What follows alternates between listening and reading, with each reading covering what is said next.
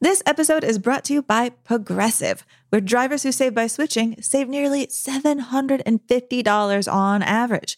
Plus, auto customers qualify for an average of 7 discounts. Quote now at Progressive.com to see if you could save.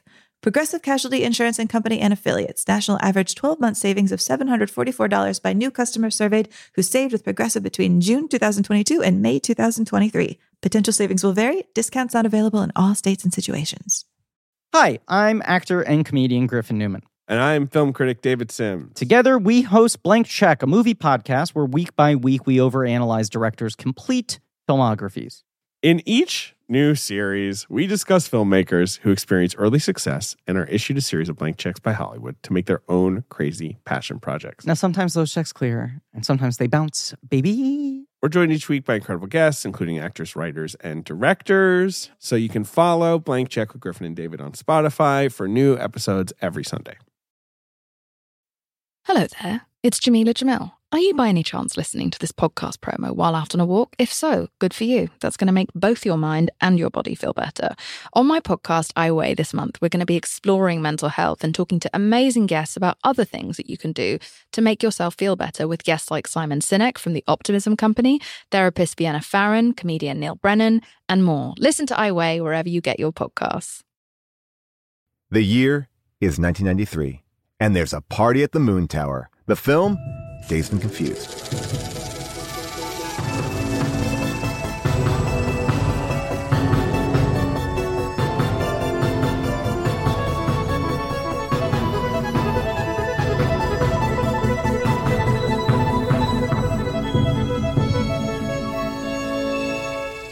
Hey everybody, welcome to Unspooled. I am Paul Scheer.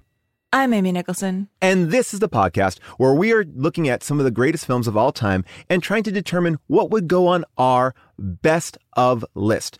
We went through the AFI list. We knocked off 60 of those films. So we have a lot of room to fill our brand new list. And when we have that list completed, we are blasting it off into space. This is not a joke. This is not a bit. We are talking to scientists as we speak about how we can beam these movies into space so the aliens can understand our culture and our world through cinema. And Amy, you know, we've been doing a lot of picking so far. We've been the ones guiding this tour, but today we are turning it over to the listeners. This is a listener's pick for this miniseries. It is. The listeners, we mentioned this a little bit at the end of last episode, the listeners had some great picks. It was a tense battle watching them vote it out, and decide what was going to be up there. Battle Royale was in the mix for a while. There was some John Hughes, of course. Heathers. Everything was up for grabs. And the listener pick is, of course, Dazed and Confused. I have so much I want to say about this film. I'm so excited to talk about it. I'm also really enjoying this conversation that these films have been having with each other. I mean, we spent the last couple of weeks just watching a lot of coming of age stories, a lot of high school stories. And I think what I've realized about myself is I love these movies. Like these movies, they just hit me in the heart in the right way. I was like, if our whole show was only high school movies, I think I would be okay with it. I can watch these and I never get sick of them. Well, and I think there's so many good high school movies. We could actually probably do a full year of high school movies. Oh, absolutely. And then we would regress completely and we'd be eating nothing but like flash fried French fries and bad cheeseburgers. And that'd be fine. That'd be fine. But don't you feel like there is something intrinsically hopeful about these films? I mean, it's a bunch of people feeling trapped, which I think we are feeling right now, and looking to the future and what they want to do and where they want to be. And I think right now, maybe in watching these films, I am feeling really empathetic with these characters because it's like, oh, I can't wait to get out of this town. I can't wait to get out of this school. I can't wait to get out of this quarantine, and there is something, I don't know. I feel like this has been the best antidote for me in these COVID quarantine times. I hear that. I mean, when it comes to high school, I think I've always been a little bit more like one of the characters we're about to talk about here in Dazed and Confused. I think I've been a little bit more like Randall Pink Floyd, where even in high school, I thought if I ever say that these are the best years of my life, please kill me. Oh, yeah. I've never been much for like personal nostalgia. Yeah, I think there's people who like you either live in the past, the present, or the future. And I'm very much a future liver, which can be also carry its own ball of stress. But yeah, I've never been much of like, I would love to go back to high school. And yet, I think when I saw a lot of these when I was a kid, I saw them as, aspirational moments of like, here you are, you're poised on the moment of making a big decision. And now when I watch them with kind of the wisdom of seeing the decisions people I know like these movies make, you can kind of fill in more of the blanks. You get more of a sense of the lives these characters are going to go on to have. Yeah, I think there's something really interesting in the sense that we know more now. When we were watching it as kids, we are seeing ourselves in them. And as adults, we are looking at them as kids and seeing, oh, this is a pattern, or this is maybe not as cool as we thought it was. And this movie, I think, really articulates a lot of those issues really well. And just to put a fine point on this, I don't long for my high school days, but I think I find comfort in these films because they spoke to me so cleanly when I saw them, that they hold a special place in my heart. Like, I don't want to go back there, but I want to go back to their high school. I don't want to go back to my high school, if that makes sense. I want to live in the Dazed and Confused high school. Absolutely. Bring me to these places. I don't want to go back. Mine is fine. I mean, it was neither here nor there. I don't care. But there's something about these movies that really, I think, just feels like slightly carefree. It's at one moment of time before you're an adult and you're kind of out of being a kid. And it's such a special area to get to where you have and don't have responsibilities, and you are basically on this road of who you want to become and what you want to do and what's important to you. And all this stuff. And I think this movie really articulates all this subtle stuff really, really well. So are you down to get into it? Am I ever? Well, Amy, we should just JKU. Just keep unspooling. The year is 1993, and an FBI siege on the Branch Davidians compound in Waco, Texas, ends in 82 casualties. Canada elects their first and, so far, only female prime minister, but Kim Campbell chooses to leave office after a few months. Nelson Mandela and F.W. de Klerk are awarded the Nobel Peace Prize for their successful efforts to end apartheid in South Africa. The World Health Organization estimates that 14 million people worldwide are infected with the AIDS virus. Remarkable firsts include Beanie Babies and the bagless vacuum cleaner, which is something I love. I love good bagless. This year's notable films are Jurassic Park, Mrs. Doubtfire, Schindler's List, Philadelphia, and today's subject, Dazed and Confused. Amy, 1993, a big year in movies that were important to me. And I feel like, I don't know if that's just when I grew up or whatever, but I love 93, 94, really solid movie years. We're hitting it. Let's listen to a clip of Dazed and Confused. And there you guys were in class trying to list all the Gilligan's Island episodes without even a hint of irony. What the hell are you talking about, girl? You weren't thinking about it, were you? Gilligan's Island? It's what's called a male pornographic fantasy. Oh my. Think about it. You're basically alone on a deserted island with two readily available women. One, a seductive sex goddess type. The other, a healthy girl next door type with a nice butt. So guys have it all. The Madonna and the whore. And women get nothing. We get a geek, an overweight middle-aged guy, some nerdy scientific type. I mean, the professor is sexy. All right, Amy, this is a grand task, but who's in it and what's it about? I mean, good luck. Good luck to you. I might just do this in the simplest, broadest stroke, man. Yeah. Dazed and Confused. It is about a small Texas high school on May 28th, 1976, the day that all of the seniors are graduating. But we don't really care about those seniors. We care about the seniors who are about to become seniors, the juniors who are now embracing their reign of power and terror by going and terrorizing the middle schoolers, going and throwing parties, celebrating their power. We have everybody in this movie. And in fact, some of the names I'm going to mention first were not famous at all when they're in this film. People like Ben Affleck, Renee Zellweger, who walks by the camera once, Parker Posey. You've got Matthew McConaughey in his debut film performance. You've got Mia Jovovich, who at the time was probably the most famous person in this film, from her work in Return to the Blue Lagoon. You've got Joey Lauren Adams, just a gigantic mix and match of fun people smoking a ton of weed, driving around, paddling kids, wearing awesome 70s clothes.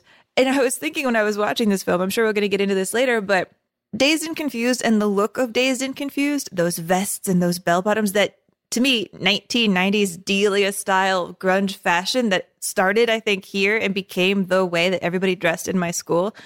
I was looking at this film and I was like, this just looks like I'm watching the 90s to me. Like, this looks like 90s and 70s synergizing into one kind of fashionable epic. And so it was funny to watch this film and think about it as like, you know, Rory Cochrane stoner looking like the number one stoner of the grunge age.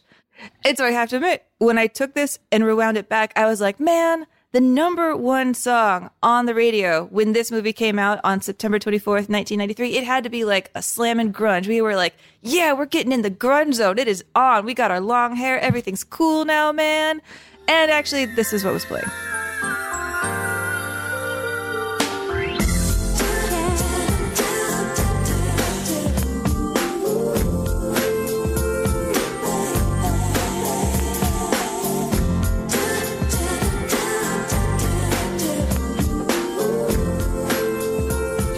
Absolutely no shade on that, by the way, because that song is still a banger, as evidenced by the fact that when we played that, every single one of us in our window, including Devin and Josh, started dancing.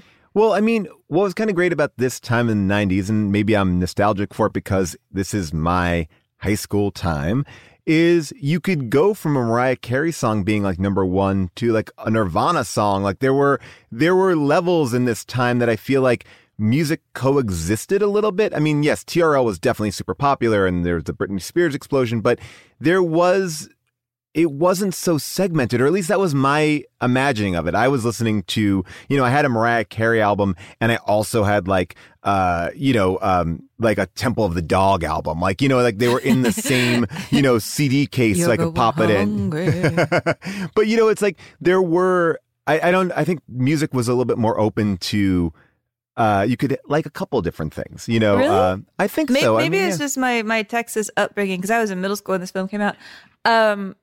I thought we were segregated as anything. Like, oh, really? I feel like everybody would ask you what kind of music you listen to, and the only cool answer you were supposed to say was everything but country. Yeah, that's the answer, yeah. right? Yeah, but that's what I mean. Like, because you're saying everything but country. That's I mean, true. Everything but country, yeah. Like, and that was like the rallying cry. Not that there's a dig on country, but that was the time. Like, oh yeah, I listen to rap. I listen to like soul and pop and indie. Like it all just kind of blurred together. I thought that was I'm definitely not like in it in this way, but it seems like music is much more compartmentalized right now. And maybe that's because you can just put on your Spotify playlist and listen to whatever you want, and you don't have to like be, deferential to the radio. That's true. So wait, you said everything but country even up north? Because I always thought that was a thing that we said in Texas as a way to like distinguish yourself from the cowboy people. No. That was us and all the cowboy people. No, we called them kickers. Did y'all have that? I never called anybody a kicker, but I mean that answer was like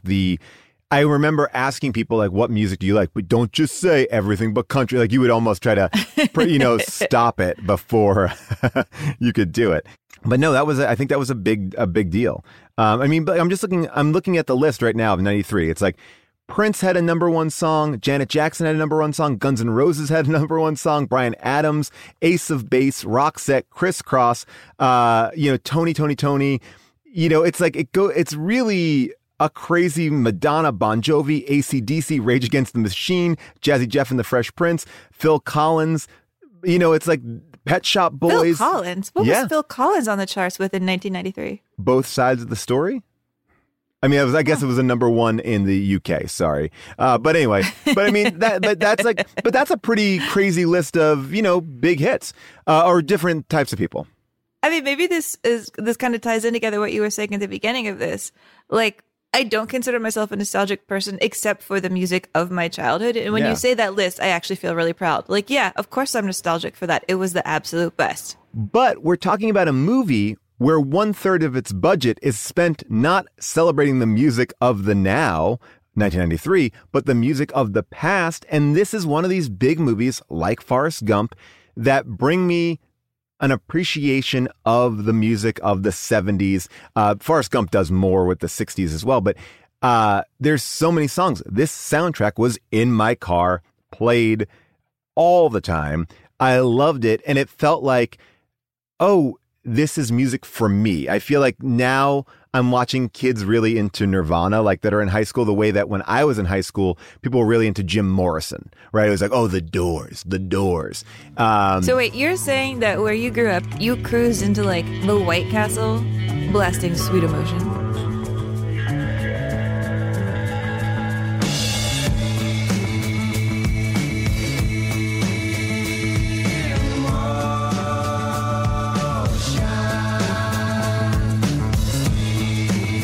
Oh, hell yeah, that was me, Amy. Look, I mean, this movie, I mean, the songs in this movie are great. We talked about this in Fast Times, and I think Fast Times is a little bit more, like, there are great songs in it. Cooley High, like this and Cooley High, terrific put them songs together and be like, you can't beat this on a track listing. You know, these two films really are just like the cream of the crop.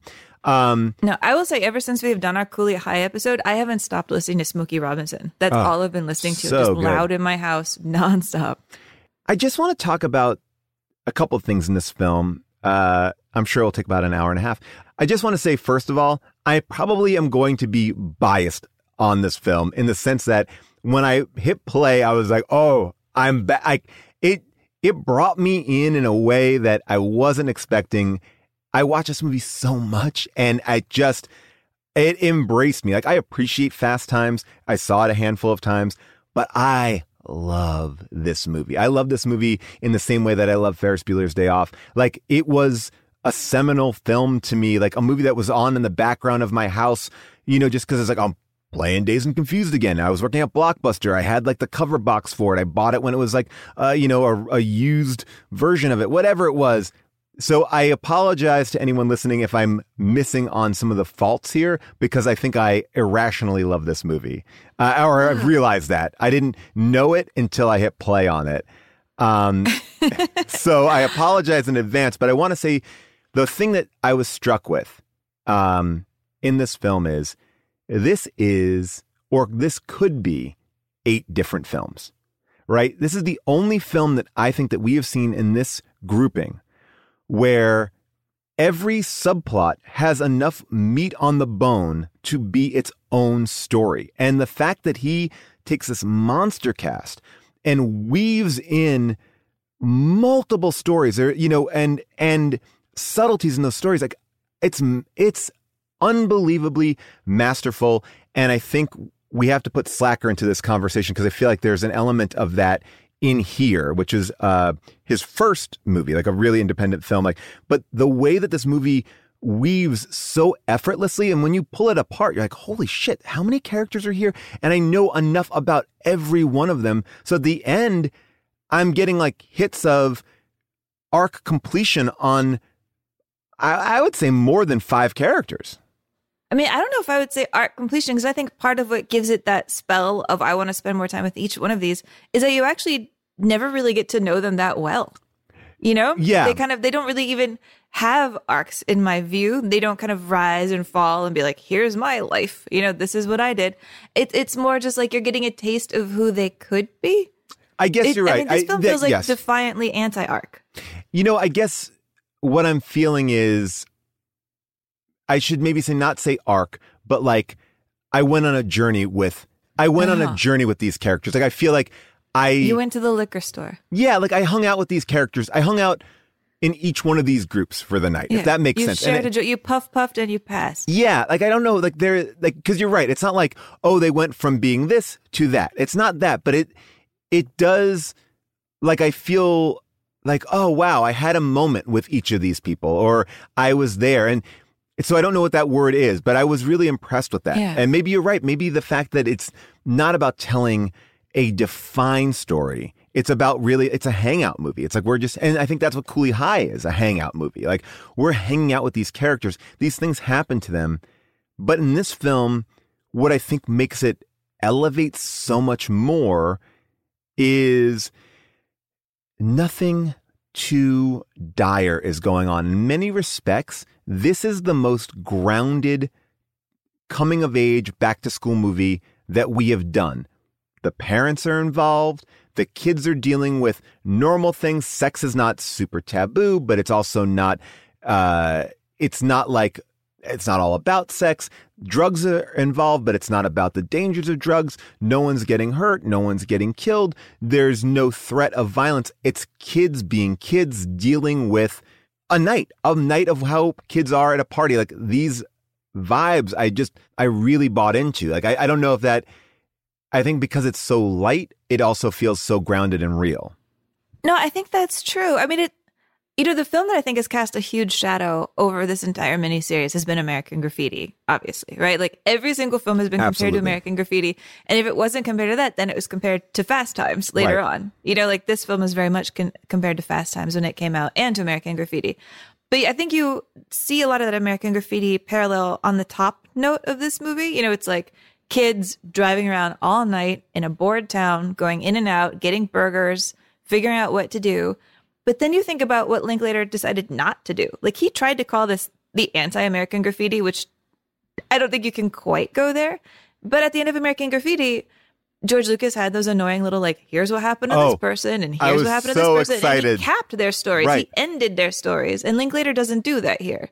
He really was like, I want to set it in one night where nobody makes a life-changing decision. Like, he even thought that Fast Times was too melodramatic in the fact that there's an abortion. Linklater was like, what if I make a film without even that? What if I take away all of the drama of being a child? And that's what I love about this movie. This feels like a real high school experience in the sense of not everything has to be this life-changing moment. Right? There is something identifiable in all these characters because of the lack of stakes. But the stakes that they have are high for them, right? But they're not like an abortion. It is like, I don't want to sign this document that says I won't smoke weed because I feel like it's, tamping down who I am, or it's, it's meeting a girl. It's these, where the party's at, or my dad found out there's a party, or the party's not there. Like, these issues that you are dealing with as a high school student for the most part. Like, and yes, there are bigger issues, of course. And this is representing a very specific area and time. But I think that this is more relatable than most films because it's so kind of naturalistic in its issues, problems, and obstacles. Yeah, I mean, let's talk about that pledge. The pledge, as it gets set up in this film really early on, you're just a few minutes into this film, and you hear what this pledge is and get it tied to McCarthyism, another word that we've talked about a lot on the show. All right, this is totally amazing. I voluntarily agree to not indulge in any alcohol, drugs, or engage in any other illegal activity that may in any way jeopardize the years of hard work we as a team have committed to our goal of a championship season in '76.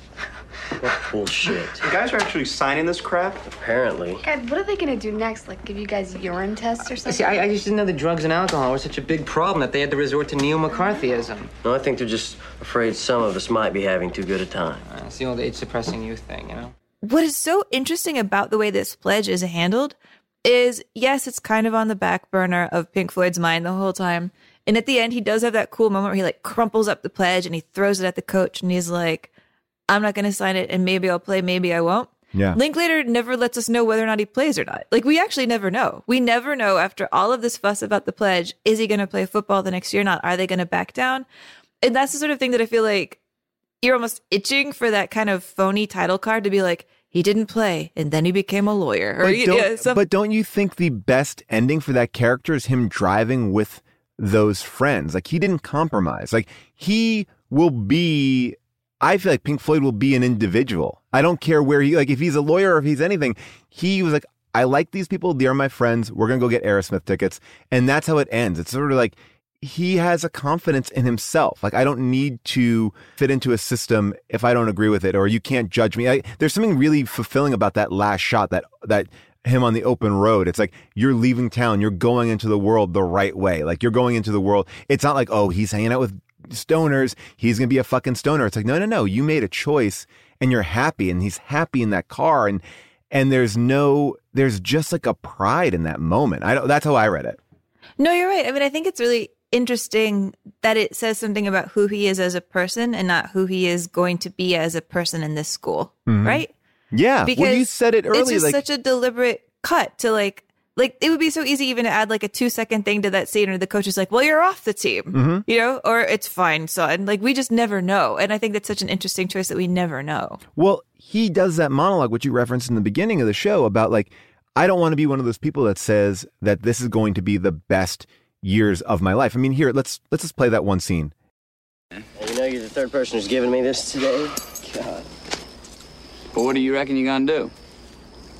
I don't know, man. I'll probably end up signing it. I just don't want to give in so easy. Man, it's the same bullshit they tried to pull in my day. You know, if it ain't that piece of paper, some other choice they're gonna try and make for you.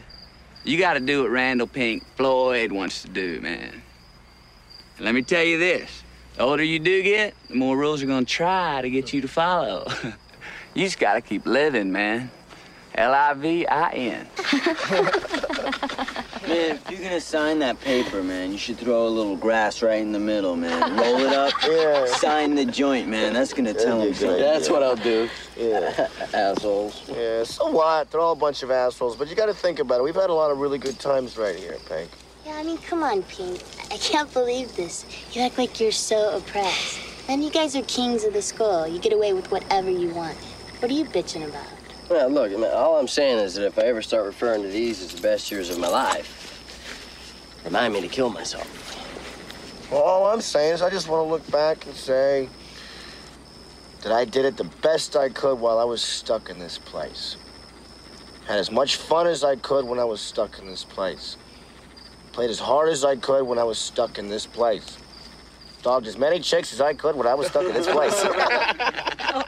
Those two sentiments of not wanting high school to be the best years of your life and I did the best I could while I was stuck in this place are really, I think, triumphant things to say from a high school student, right? It shows like, oh, their aspirations, their goals are bigger. It almost, to me, is saying they want more. They're adults. Like they want to go into the real world. I love that. Like it's so subtle. And in another movie, I think that would be weighted. Like he would say that to the coach, right? And the coach would be dumbfounded, like, yeah, I don't know. And then, walk off. It's said casually to a group of friends about what he wants. And he's trying to figure out what he wants. Like when he talks about being in a band versus being in or on the football team, it's like, why do I have to conform? Like, and I think that's the question. Like I'm watching it with my son right now. It's like, he's going to school. You have to go to school. You have to do your homework. You have to do this. And this is the moment where like, no, you are going to start making your own choices. Like, yes, we're putting you on these guide rails until you get to a place. And that birth is so interesting. Sorry, I'm talking too much and I'm so excited about this character. Sorry. No, it's so interesting. I think it makes a good balance because, I'll say that this is not a film I've seen a ton. Like I've seen it a couple times, but like you come at it with this deep, deep love. And I come at it with like, I think I'm actually more of a slacker person just because I'm, Of course you are. And I don't mean that in a derogatory way, but of course. Of course. I mean, in the grand scheme of things, Amy, you should be the Clippers fan and I should be the Lakers fan. That is the only thing that doesn't make sense about our relationship. You got to run with the big dogs, man. I know, but that's not you.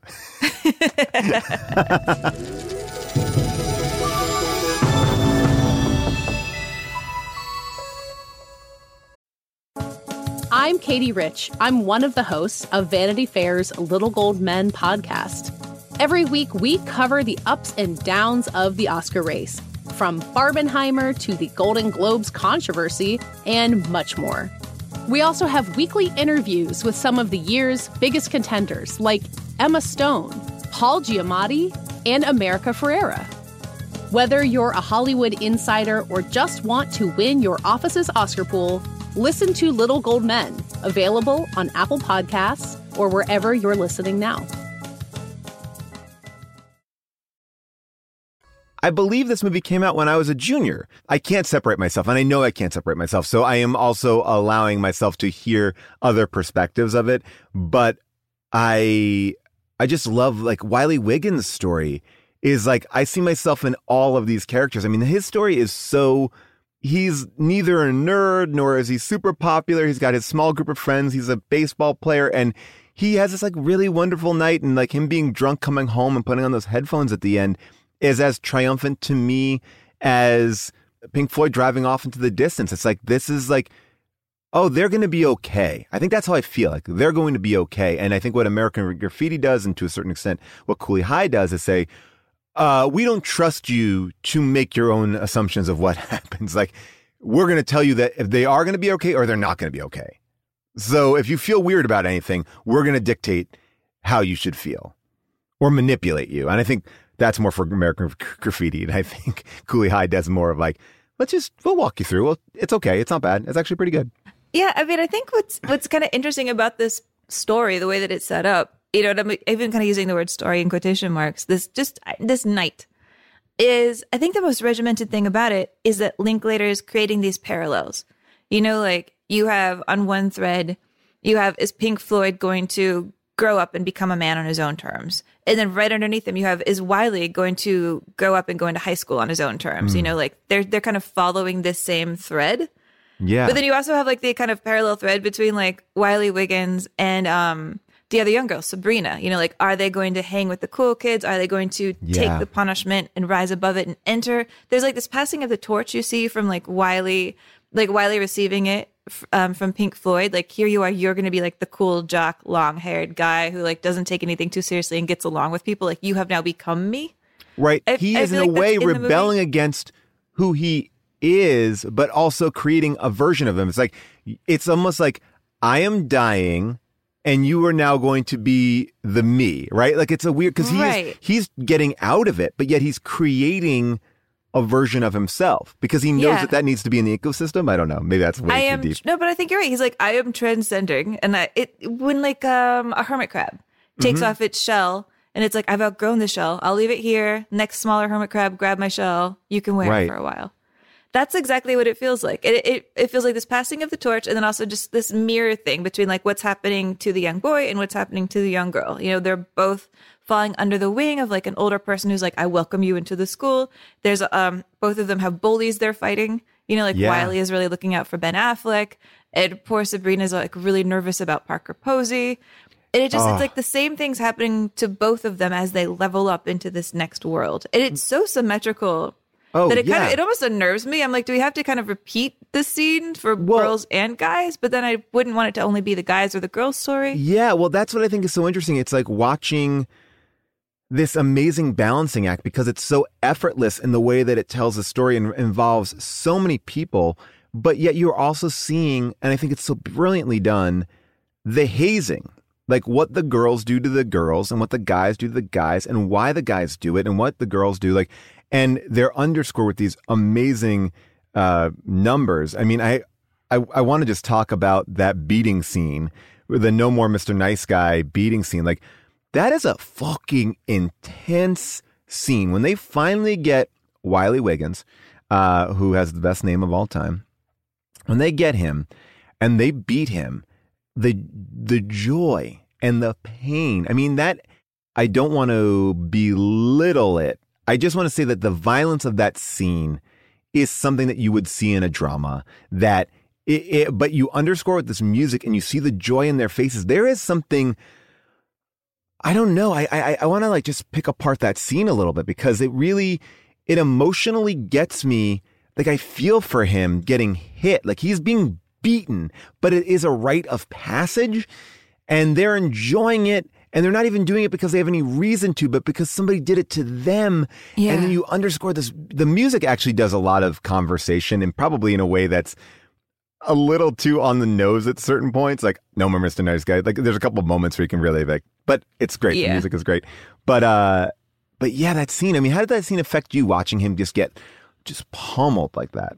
Well, you know, I think the best thing about that scene that makes the scene interesting is that Wiley Wiggins looks hurt. Like, he really looks hurt. Like, this isn't one of those, like, movie showdowns where he's like, all right, guys, I'll take my pad. No. Like, he's not Shane, you know? No. He looks beaten. And he's on that verge of, like, I'm not crying, but I am in so much pain. Like, it's a really intense moment. No, he looks like a little kid, you know? He is a little kid. Like, you see the little kid that he is. Ben Affleck looks so huge, and they are not trying at all to be nice to him. I mean, if there is a message to this movie, I think it kind of is in that scene. Like, what you do in life is you take your licks, and if you take them well, you know, then you can move on in life. You can kind of level up. Like if you get that he gets his punishment and as his reward, he's like welcomed into the group a little bit. Whereas his friends who run away from the punishment and like leave him out to dry, really are like, here you go. We're going to head this other way. They're never going to be welcomed into high school quite as cool. So there's something about almost martyrdom.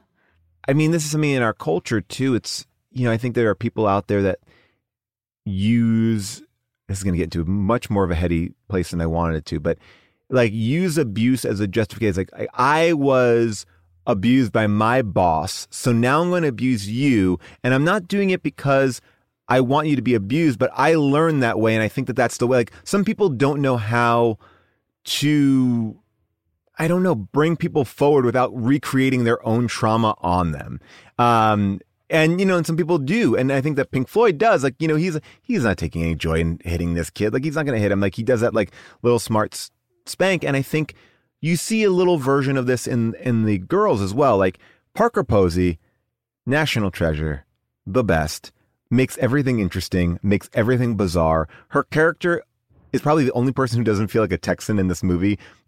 Maybe you can speak to that, but she doesn't seem too Texan. No. Yeah, she's on another level. Like the way that she's enunciating, the way that she's performing, like, and it all works. It's so like dumb, but she is the Ben Affleck. Like she's the O'Bannon on the other side, and there is something about both of those characters of why are they like that? And then there's other people around them. It's like, I don't know. Like, what do you think about that? Like that character and those two characters in particular, and the joy that they take in really the humiliation.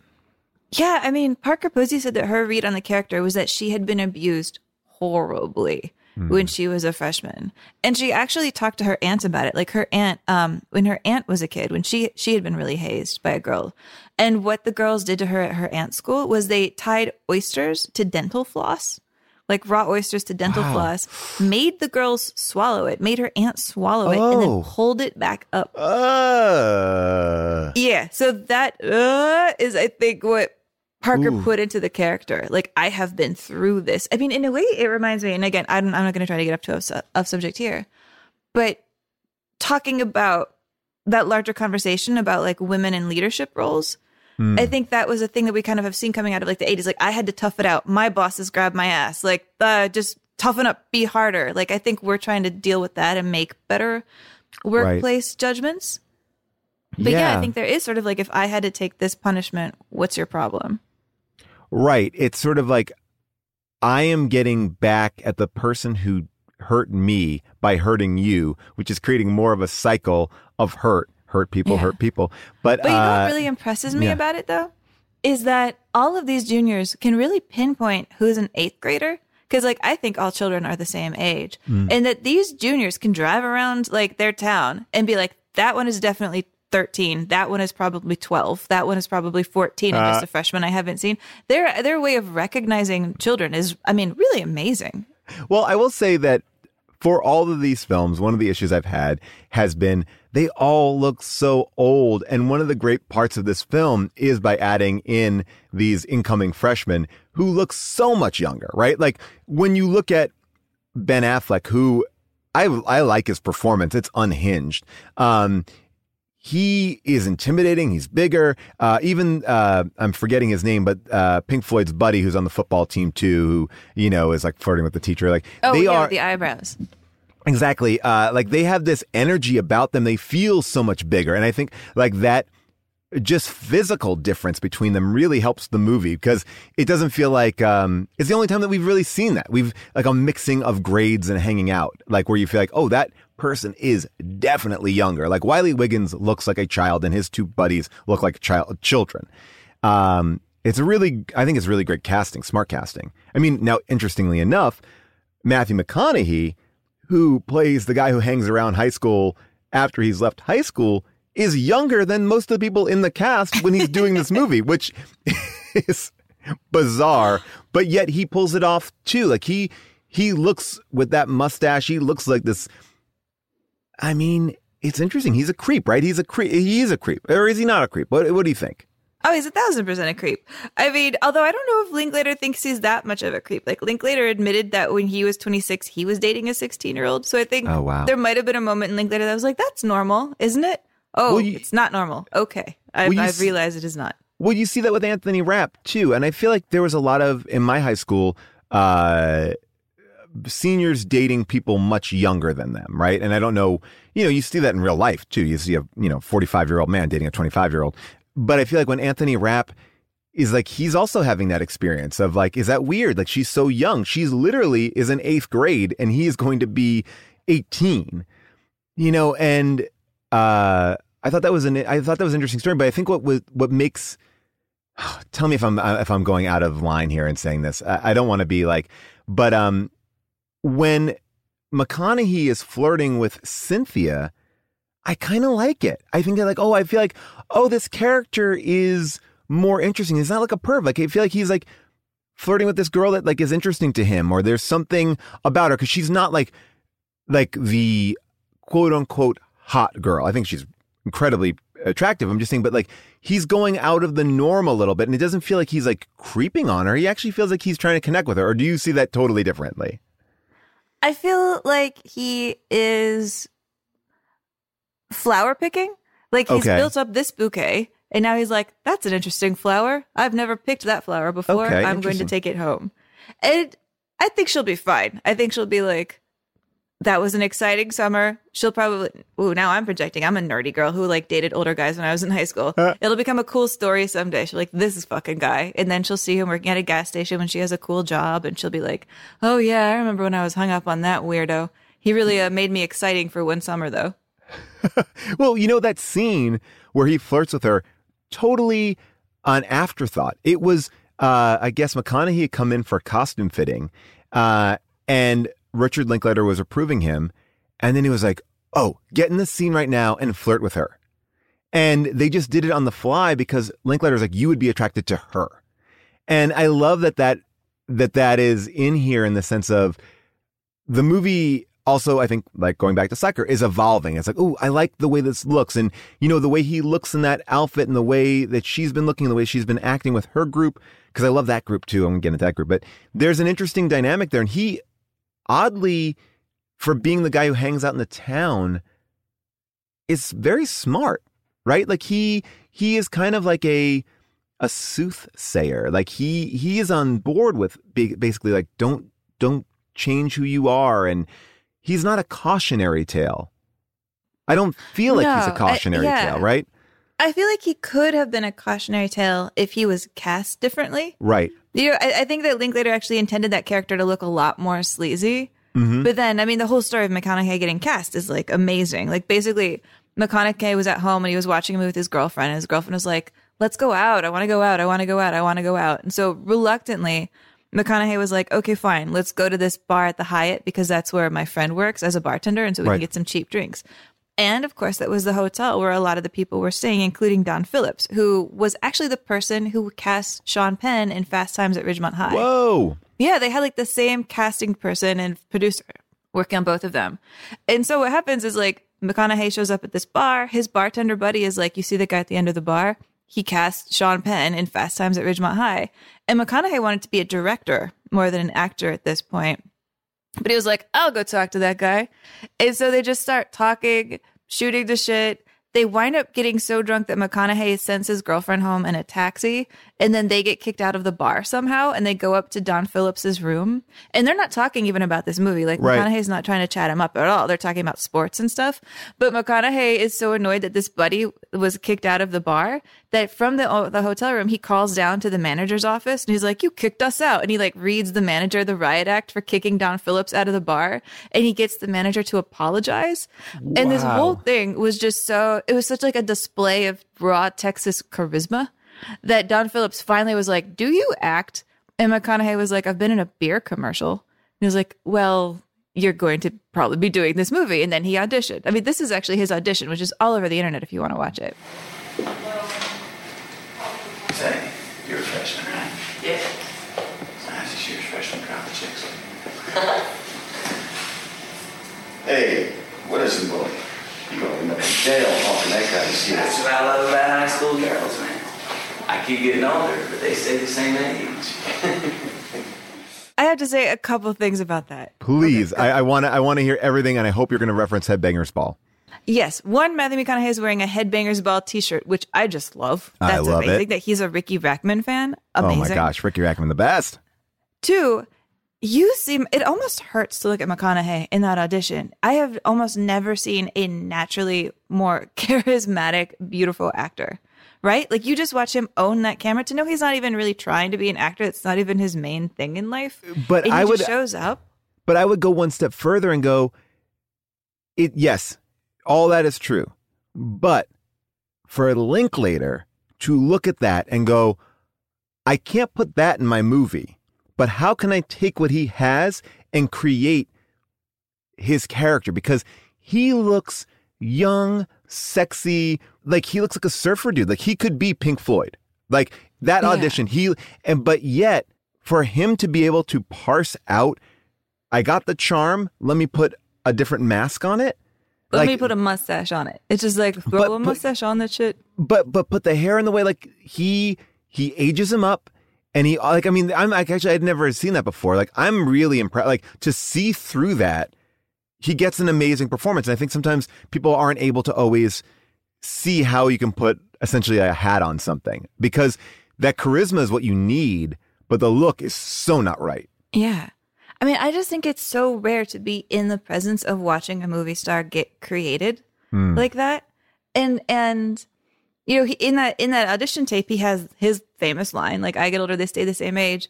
But the way that he delivers that line in the movie, it's almost like he knows that's his movie star moment, because he steps a little bit back out from the wall. He squares his body to the camera, but he doesn't look at the camera. Like, he doesn't look, he could almost just be like, da-da-da-da-da, this is my catchphrase. He just commands focus. It's like he knows he's becoming a movie star, I think, even in that moment. Even though a lot of it was improv, like, do you know where he came up with that idea of all right, all right, all right? I had heard it was because of a Jim Morrison, like, recording, right? Yeah, he was just sitting around in the car, like, getting in character, listening to the Doors, and he heard this part from a Doors live album.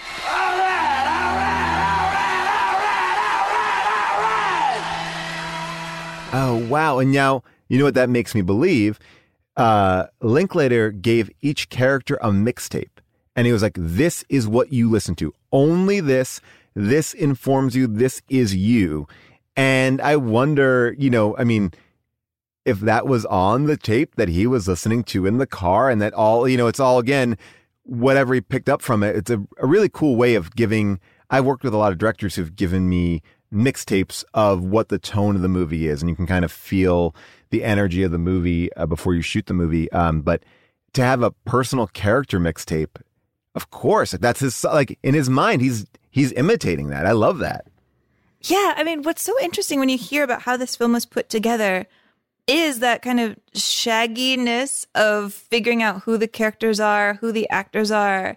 It almost doesn't feel scripted. Like, the film feels as lazy isn't the right word, maybe like deliberately hazy improv. I mean, the way that they cast a lot of this, Don Phillips was saying, the same Don Phillips, is that he did the same thing that he did at Fast Times, which is that he picked 40 people he was thinking about casting in the film to do an all-day pizza party, where he had all of these pizzas set up. He had all of these young actors. Several of them had characters in mind that they were auditioning for, but he just watched everybody mix and match, eat pizza, trade the lines with each other, do it in different combinations.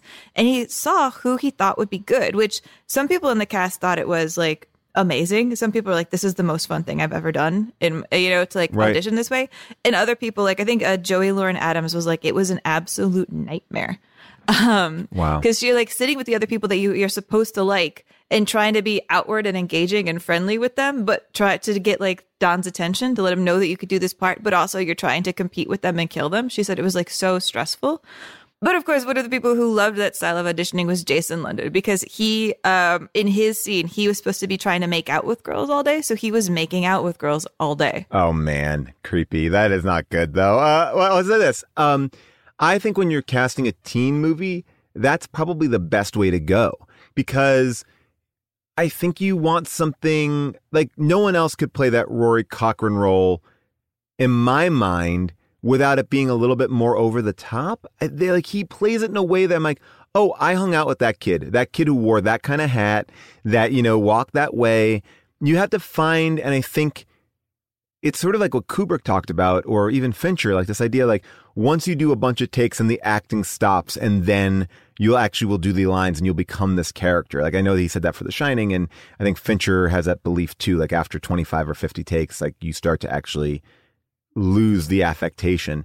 And I think when you're casting a high school movie, everyone's so rehearsed. These younger kids, they know how to work the system. I know how to audition. They know how to, like, they're so polished that you want to see them lose the shine and the luster and see them get flustered and see who they really are, because I think that shows up, and that's why these characters pop. And for as many people in this movie that did pop, I'm so bummed that others did not. Like, because it's like Mila Jovovich, barely speaks in this movie.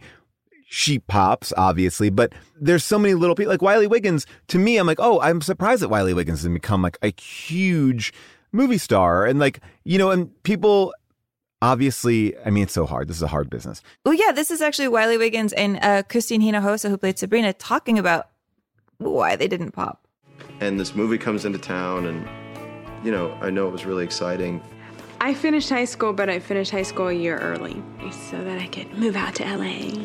Nicky Katt talked me into moving to LA. I think it really messed me up being out there. Going to LA was hard. You really have to play the game. You really do. I was never able to do anything as in-depth as Dazed and Confused. And I also think I just wasn't quite good enough. I didn't work for the whole year I was there. I finally, I had got an apartment in downtown Los Angeles on Rampart, which is a really crappy area. And I got a job way out in Encino doing title effects for HBO soft porn. I realized that my greatest gifts don't lie in acting. I was much better at working in social service and being a leader in that field. You're right. Like not everyone has to go on and do more, but there was an insulation of being an Austin film. And I think that's what Richard Linklater kind of thrives in, is like small bubbles. I mean, Boyhood was just like shot on the side. Like, it's like he's not working in that Hollywood system. So you can thrive here, but that doesn't necessarily translate. Yeah. I mean, I think what we're really seeing in these teen films is that every 10 years, a big teen film comes out with a gigantic ensemble, and it almost rejuvenates acting. Like this teen film came out at a time where like teen films, I don't know, just like American Graffiti was before this, just like Fast Times at Ridgemont High. Teen films are kind of out. The actors have gotten a little bit old in Hollywood. Nobody's totally right. Then somebody's like, here's a movie with 20 people. Here are your next stars. And like several of them get promoted up and become major stars and rejuvenate what we have going on in Hollywood. And I was thinking like, even the parallel of the fact that we like to do it with movies set in the past as a way of like the older actors or the older screenwriters being like, it's okay, these kids get you. Like they're new and they're young and they're raw, but they understand where you're coming from. So look, they're set in the 70s. They understand you. It made me think of Netflix's Stranger Things. Like that's another thing where it's like, here's a gigantic ensemble of young actors. We're setting in the past. They understand you. They're part of you. They get your culture, but these are your new movie stars. Carry them forth. By the way, if I could just take a moment to talk about Galen from Stranger Things, you must watch his prank show on Netflix, which is a continuation of the Scare Tactics franchise. And it's one of the best things ever. I'm a huge Scare Tactics fan, and I hope only more from that character and that actor, because that is the future. More prank comedy, scary shows. And it's so good, Amy. I need you to watch it. We need to do a whole episode of that. Oh, I might watch it. I mean, I did see a movie called Spree that has Joe Keery from Stranger Things. I did movies with Joe Keery. Oh, he's so good in that movie, actually. He's playing like a sociopathic, online obsessed, incel-ish murderer, but he's really terrific. He drives an Uber. He's very funny in the way he does that character. Is that a Quibi movie or is that like a real movie? I think it's a real movie. Zashir Zamata's in it. Oh, wow. Awesome. Yeah. Well, anyway, you're right. And I want to take one moment for a detour and just say this. That is why what you just described about this reinvigoration of Hollywood that I was so mad at and I didn't think I was going to talk about it, but I'm going to talk about it. That fucking Fast Times read through that they did for charity, and I think the charity's amazing, and I think that Sean Penn is doing an amazing job at COVID testing in LA, and I bow down to Curative, which is a company he's behind, but that was a crock of shit. You basically put people who are all 50 plus or late 40s in a teen movie table. I'm like, get the fuck out of here. It was so weird. It wasn't even fun, and the casting was boring, and I don't know. I mean, it was great to see Jen and Brad and whatever, but it's like, that was such a weird thing to take a teen movie and cast it with like people in there, like full on adult. They're not even like 30-year-olds. Like, you're just going to cast this with like people who are literally 50, and that's I love a 50-year-old. No, but I'm just saying, I love a 50-year-old too, but Julia Roberts in the Jennifer Jason Leigh part, I was like, what are you doing? What the fuck are we watching? Julia Roberts is great, and she did as great as she could. I appreciate that Jennifer Aniston was game. Like, she had the Phoebe Cates part, and so there was a moment where she took off her jacket, and she had a red bikini on over her t-shirt. Very fun. And I think the internet did love that it was Brad playing Brad, who walked in on her, or who was walked in on masturbating by her. But we made a lot of bets about who was playing who, and I was wrong on pretty much all of them. Like, I thought for sure if you have Sean Penn coming back, he's going to be Mr. Hand. That's just like the most obvious. Would have been a great choice. Ever. Nope. But it was Ray Liotta, who was just really stern about it. And then I thought for sure, I thought that maybe like Henry Golding would play like Brad or something like that, but no, he was playing Mr. Vargas. Okay. Like, he is the epitome of like a straight man, and not in a bad way. Just like, it was so bad casting. Shia played that character so insane. His Spicoli. Yeah, I mean, I appreciated that he was like really into it, but that Spicoli was going to kill somebody. Yeah, there were so many weird choices in that movie, in that live read, whatever. Anyway, back to this movie. So don't remake this movie, but I'm glad they raised a lot of money for Cure. But also, I have to say, like, I know that they had to do it in less than an hour, it sounds like, to get everybody into blah, blah, blah, blah, blah, blah, blah. But they cut it, they like went straight from the masturbation pool scene to like the dance, to like Spicoli getting walked in on by Mr. Hand. And it was like, you cut out pretty much all of the abortion and the Jennifer Jason Leigh character and like all of that. They were just like, well, that part's inessential. Well, I also heard they were like, we had technical difficulties, which cut out those scenes. Really? Just all those scenes? It's got, okay. It seems like no one wanted to do those scenes. Back to this movie, and we talked about Mila Jovovich in this film. Do you know she got married during this movie at 16 years old? Yeah. Yeah. Okay. Yes. She ran away and she married her co-star who played her boyfriend in the film. Well, now I want to get into this character, because this is the character I said early on, like, I felt a completion with everyone. Here's a character that doesn't really work in the movie, in my opinion. And this is Kevin Pickford, right? He's kind of the, looks a little bit like Pink Floyd. He's more the stoner guy. He dates Mila, and he just disappears. Like, he's in the movie and he vanishes. The party was going to be at his house. And his dad, I love that dad. That dad is great. Like, gives me a John Doe Baker vibe, or whoever that actor who became a congressman. Joe Don Baker. Joe Don Baker. Thank you. So Joe Don Baker. I thought he's great. By the way, the parents in this movie are great. And they're present. And they're normal. And they love their kids. And they're supportive of their kids. But they're also like, I want to go on about the parents, but let me go back to this Kevin Pickford. He disappears. And do you know the whole reason why he disappears in this movie?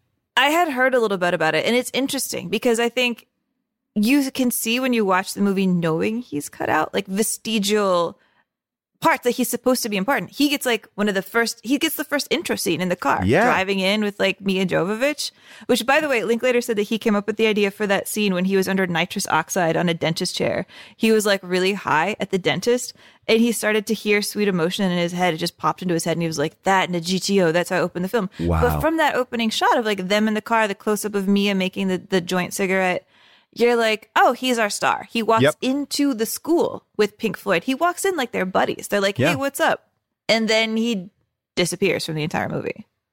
Yeah. And I didn't really pick up on that because I sort of go on this whole other journey. But in the research for it, Jason London and Sean Andrews did not get along. They did not get along at all. And so much so that like Linklater had to break them up from fighting at one point. And so this changed the entire ending of the movie because it was supposed to be about Pickford. Like what you said, it was supposed to be Pickford's movie. And it basically, you understand now why there's no dialogue between these two. It's like they're in each other's scenes, but they just don't interact. Yeah, I mean, from the way this movie is set up, you would think that the football field is going to be the four of them, Yeah. right? You That want it to be. These Yeah, are it the makes buddies sense. who enter the school. These are the buddies who are leaving the school. And it takes this whole, I mean, basically, Wooderson Spicoli'd the movie. You're like, oh, Spicoli's so great. We love Spicoli. Put more Spicoli in this movie. And then they're like, well, we don't want to do anything with Pickford anymore. It sounds like, honestly, that Pickford and Mia Jovovich were just having their romance. You know, they were like in love. They were in this little bubble. They were not being very social, I suppose, with the rest of the cast. And so they weren't really meshing. And then also whatever the aggro deal was with like him in London. Well, because I do feel like I think that we're watching Pink Floyd wrestle with the stoners versus the jocks, right? And Pickford represents this other lifestyle, and which is the lifestyle we're introduced to like at the beginning of the film, like, you know, mellow, chill time. And then you go and he has his, you know, his other friend, the Wooderson, who is like the epitome of a jock, and he kind of like falls into the pot smoking crew, but it feels like the movie is cleaner if there are two crews that Pink Floyd is bouncing back and forth between. And he kind of is, but Wooderson gets lumped into the other crew. So it almost undercuts a little bit of the fun of that relationship. Because I think it's sort of like we want to see him in one world and we want to see him in the other world. But then in the way the movie is put together, they're a duo that go back and forth. And Wooderson is not necessarily having as much weight as Pink Floyd. So it's like it muddies it. Like if I was to pinpoint anything, that thing muddies, I think, something that's actually a really cool story, which is like finding your friend group. Like I'm in this group, but do I want to be in this group? Yeah. And I think that story is such an interesting story that is, it's not whiffed, but slightly defanged. Yeah, and in a way I don't mind that because I think that kind of bifurcated friendship thing is a little bit old. Like, which group do I want to hang out with? And then it's almost like we'd be rooting for one. Right. Whereas if he is hanging out at the end with Wooderson, a guy who is clearly a football jock, you know, from the way that you see him on the football field doing his like practice moves, like he embraces both the football and the weed side. And you're like, all right, fine. I guess one person can kind of be everything. You don't have to pick and choose. But it does sort of speak to, you know, how much of the script was like scripted, really, that you can take a major character and just kind of pop him off to the side and the film exists in its own shaggy way. It makes me feel like, you know, I mean, this, of course, was so much of it was vaguely improvised. If you were kind of hanging out and drinking beers, he might be following you around. He might be like, come up with the scene over here. You see like in old stills from when they were shooting the movie that I think Jodie too was supposed to be a much bigger character. Like there's shots of Jodie hanging out at a cemetery. That is interesting. There are like moments that I am confused. Like, oh yeah, it feels like we want to pay more attention to them. But maybe that's like the tableau of this movie that's constantly evolving. We don't know who to follow. We're just kind of, the camera finds a new person. Yeah. I mean, I think what strikes me about it is it doesn't necessarily feel scripted as much as it just feels edited. Like in the editing room, he decided what he wanted. You know, there's like a whole shot, I think, of also Jodie climbing to the top of a tower to watch the sunrise. And I would think if you filmed Jodie, you know, climbing to the top of a tower to watch the sunrise, that there was a version of this movie that was Jodie's story.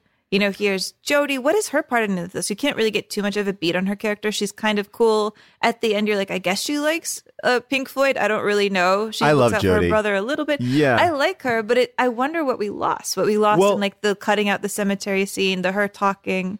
It feels like, I don't know, like this looseness of it, I think might have helped and hurt the film. Yes, because I will say that there's a ton of deleted scenes online. You can kind of watch it, and I think the Criterion has a bunch of deleted scenes.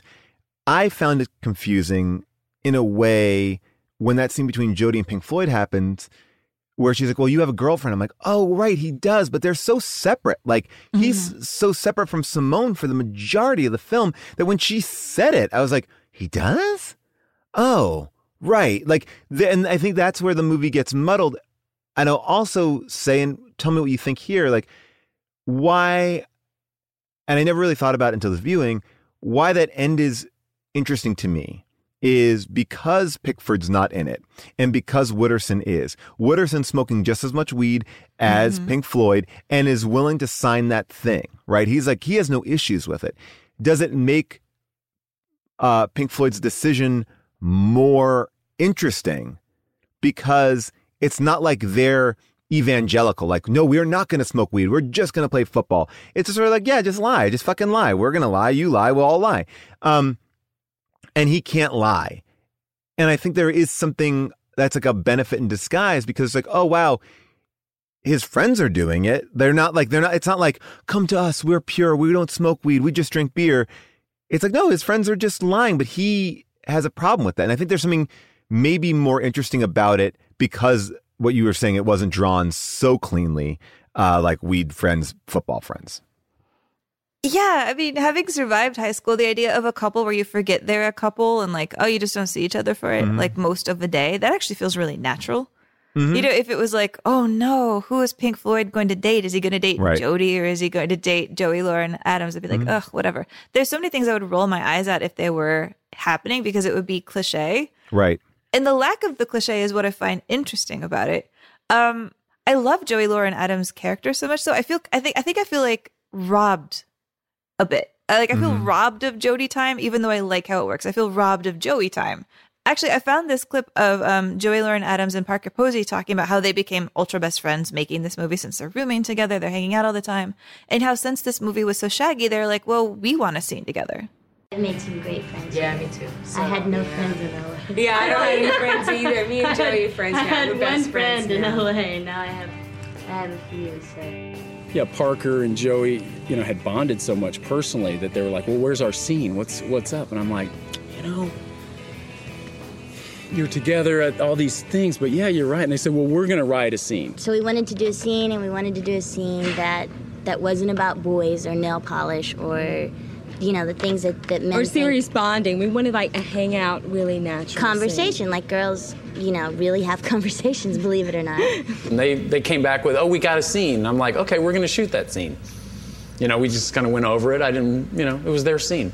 And that drives the production crazy. It's like, a scene that's not even in the script, we're going to spend time shooting. So we had to kind of sneak it into the production. Last weekend, she went roller skating with that group she's in. Parents without plans. Parents without partners. Parents without plans. And it was in the movie for the longest time. It survived many cuts. But the movie, because it had this sort of loose style, it was too long to begin with. So I had like a 2-hour and 45-minute, first cut. We hope that makes it. We hope it makes it, yeah. Oh, it was painful. It was really painful to drop that scene from the movie. Wow. By the way, Claire Danes came close. Well, not came close, but she auditioned for that Simone part, but they thought that she was too classy. You know that? Oh, weird. I heard she auditioned for Sabrina, but she was too young. Oh, well, I bet you there's a lot of rumors. I mean, everyone auditioned for this movie. I mean, from, Elizabeth Berkley, Ashley Judd, Brendan Fraser, Jon Favreau, Vince Vaughn, they didn't make the cut, but that's okay because I think the right people did. Apparently Vince Vaughn, he didn't make it because they thought he looked too much like Ben Affleck. Which he does. And, yeah. And when he was rejected, he was like, you know what? This film's going to be big. Me and my buddy Jon Favreau have to do something on our own. And that kind of kicked them in the ass to make Swingers. Wow. But and how wrong he was. Right? Because this movie was not big. No. But I wanted to play that Parker and Joey scene because I think one thing that just does slightly rub me the wrong way about Linklater films is that I think he has really good intentions. I really think he has good intentions. And I think somehow in the editing room, he always edits his stories to only be about men. I think that's his pattern. I think he is interested in interesting women. I think he likes putting them in the films. But here, you kind of see when he has a choice to make, he whittles down the Jody parts. He whittles down the Parker parts. He whittles down Joey. He cuts out their scene. He is just drawn to seeing Wiley Wiggins walk around and look amazed at stuff. And I like Wiley Wiggins walking around and looking amazed at stuff. But I just think when you put the scissors in his hand, he tends to cut out the female stories. And it slowly drives me nuts about his movies. I don't disagree with you. I think where maybe he succeeds is in the casting because the performers transcend the roles, if that makes sense. Like, I remember Parker Posey. I remember Joey Lauren Adams. I remember these people and the weight that they carry as actors actually, I think, elevate the material. So I think that in a way, while he might be cutting down parts and telling stories, I think, like, there are some directors who are like, I don't know that experience, that female experience. He's not against it. He's letting them shoot that scene. He wants them to shoot that scene. He wants them, but it's also like, but that's use it. No, of course. Yeah. And I want to make sure I'm like drawing like a careful line. Like I think he directs women very well, and that when you look at the female characters in this film, they're not like idiot bimbos. They're not just there for male attention. He's not leering. They're costumed really well. They're costumed really fun and naturally. Like none of these are like the token bimbo girl. Even though like Joey Lauren Adams is kind of funny and ridiculous, she definitely feels like her own living person. Nobody feels like filtered through the teen boy gaze. I think that's really nice and really refreshing about this film. But yeah, I think at the end of the day, he can't help but be a bit of a bro.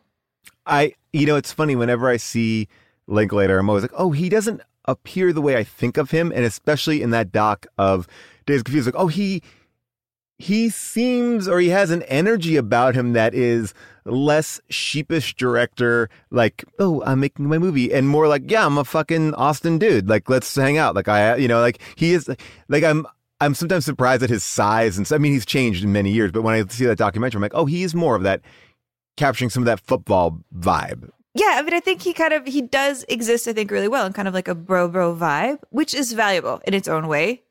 Maybe this is also part of my just like resentment that the daughter gets cut out of Boyhood when I thought she was the best part of that movie. She didn't want to do it, I understand, but still, she's so good. It was just like, You hear kind of young Linklater and that bro energy, I think, when he talks about going to Hollywood to make his pitch for this film. I just found myself in this great position of like, have kind of cool idea that they might take, and studio kind of interested. It was that one little window you're occasionally given in this lifetime where things, hook up.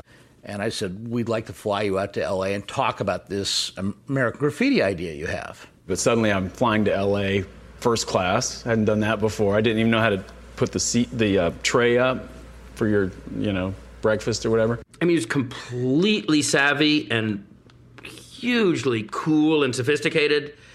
And he was a kid at a drive-in, all in the same person. I'd had a little lunch with Jim right before, and he was talking about, I'm looking forward to hearing your pitch. He kept saying the word pitch. And I'm like, am I supposed to do something like pitch? What is that? I remember just thinking, like, this is that moment where your whole life hangs in a balance. So I remember just talking. I didn't, like, jump up on the desk like something out of the Player where you go, first shot, close-up of... I just started talking about the movie and the characters and the tone of it. I love that. I mean, I love that he, like, in many respects, like the character, like the real-life actor, Wiley Wiggins, like coming out to Hollywood, not really knowing what to expect and, falling into it. To your point, you might be right that he errs on the side of telling more male stories, but I think where he transcends it back to my original point, which is like the casting. He is able to cast people that carry a weight to it. And I think the Adam Goldberg and Anthony Rapp story with Cynthia is like yet another perspective. So I think he knows the types of people he wants to show. He casts it in a way that allow them to bring the most to it. So nothing feels stereotypical. He lets it be loose and improvise. So he actually benefits from not being such a control freak, but in the edit space, then he can use whatever he wants. He may be more attracted or may be more drawn to the story that he can wrap his own head around. But I think all of these characters, Parker Posey and Joey Lauren Adams and everybody, like, they really do pop. And in another movie, they might fizzle because the director may have written those scenes and not trusted the actors to bring something to them. Like, to have a director let you write a scene and shoot a scene, like, I know he didn't use it, but he intended to use it. I still think I give him props for that. I don't think he was just doing that for lip service. No, I don't think so either. I mean, I think I'm just being hard on him because he's so close to nailing it. That, like, the fact that he never nails it in the final hit, I'm like, you're so Right. close. Like, you can tell he's such a good guy. And I appreciate that he, like, listens to his actresses. I mean, Parker Posey, that line that she has when she's threatening the girls where she says, wipe that face off your head. Yeah. You know, that was her line because she had been doing a Brecht play, and that was one of the bad translations of a Brecht line. And she's wow. like, that's just the funniest thing ever. And she, like, brought it to him. She's like, I really want to use it. And he, like, trusts her. And he's like, yes, absolutely. But by the way, isn't it kind of funny when you hear that interview, how much they're saying they wanted to make an American Graffiti, despite how much Linklater has just denied it? I mean, he said at one point that calling this film American Graffiti in the 70s is like saying Goodfellas is a Godfather remake. You know, I think, well, we were talking about how American Graffiti can be this pejorative term, you know, like, because I don't think American Graffiti is that great. And I think at a certain point, it's like, why can't it just be Dazed and Confused? Why does Cooley High have to be a black American Graffiti? Why does this have to be a 70s American Graffiti? Can't it just be a teen film? Like, and I think, you know, it's sort of like, no, it's my own thing. I think what closer to what Linklater has expressed is what you said in the beginning, which is like, this is an anti-John Hughes film. Like he said, you know, his intent was to create an inverse John Hughes movie. And I think that's where we should be rewarding it. This is a time where you're watching movies like Can't Hardly Wait and things like that. And he did something really interesting and broke the mold of the space. So I think just to say like everyone's trying to follow in the footsteps of this, like, oh, it's just a Star Wars. Oh, it's just a this. It does make the thing feel less special. And I think these movies are special. I think Cooley High is special. I think this movie is special. I think Fast Times is special. And when you just say it's like this other thing that you know, fuck that other thing that you know. Because I also don't think that thing is great. Like, you know, I don't, you know, it's like, like in a way, like, I get it.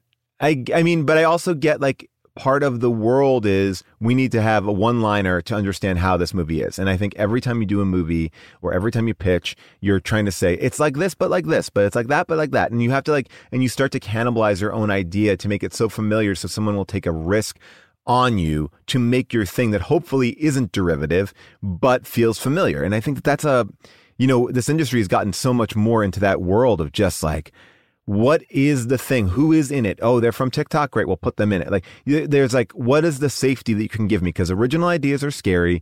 And, and if we can't be assured that it will be responded to in the same way, then we won't do it. Well, I think it's interesting to look at Linklater really trying to parse that difference himself. I mean, he said that this film was going to get compared to Fast Times and that he really rejected it because he said that Fast Times was for shiny mall hopping surfers and that these people were downscale, disconnected, and the Midwestern alternative. Okay. And he also said that like where he really saw, I actually disagree with him saying that Fast Times is shiny. Yeah. That feels like he has it really, and they're not mall hopping. They just have one mall. But anyways, he wanted this to be downscale, disconnected, disbeaten. Like he is really hammering the idea that this is a sad story. I mean, that's part of what he uses to draw the difference between himself and American Graffiti is he's like, American Graffiti has this nostalgia. It's like, oh, the 50s were so simple and carefree. Whereas with the 70s, he was like, ew, this is the reality we lived in. I don't want to return to that. Right. And I have to say, this film really got me thinking about the difference between like perception and intention. Because so much of his intention with this film was to say how much the 70s sucked and like how shitty it was for these kids to be living here and how miserable everything was. And when I watched this film, I'm like, this looks great, honestly. Like the freedom that these kids have. He wanted this to be a film about oppression. Like he said, this is about oppression. This is about domestic oppression, institutional, school, geographic. And I'm like, man, this looks like the most peaceful fucking time. I would love to go back and live there. Yeah, I mean, I feel the same way. But I think it's the oppression of high school. And I think that's what you're dealing with. Like you're dealing with Wiley Wiggins has to enter into a system of oppression. I got to get beat and I got to get beat in front of people, but to get accepted, and he'll probably wind up beating people. Oh, absolutely. And then it's like, I got to sign this document. I find that moment of oppression, I'm sorry, to be really present in a very simple scene, which is the baseball scene. At the end of the game, all the good game. You know, it's sportsmanship. We got to show sport. And or like that speech.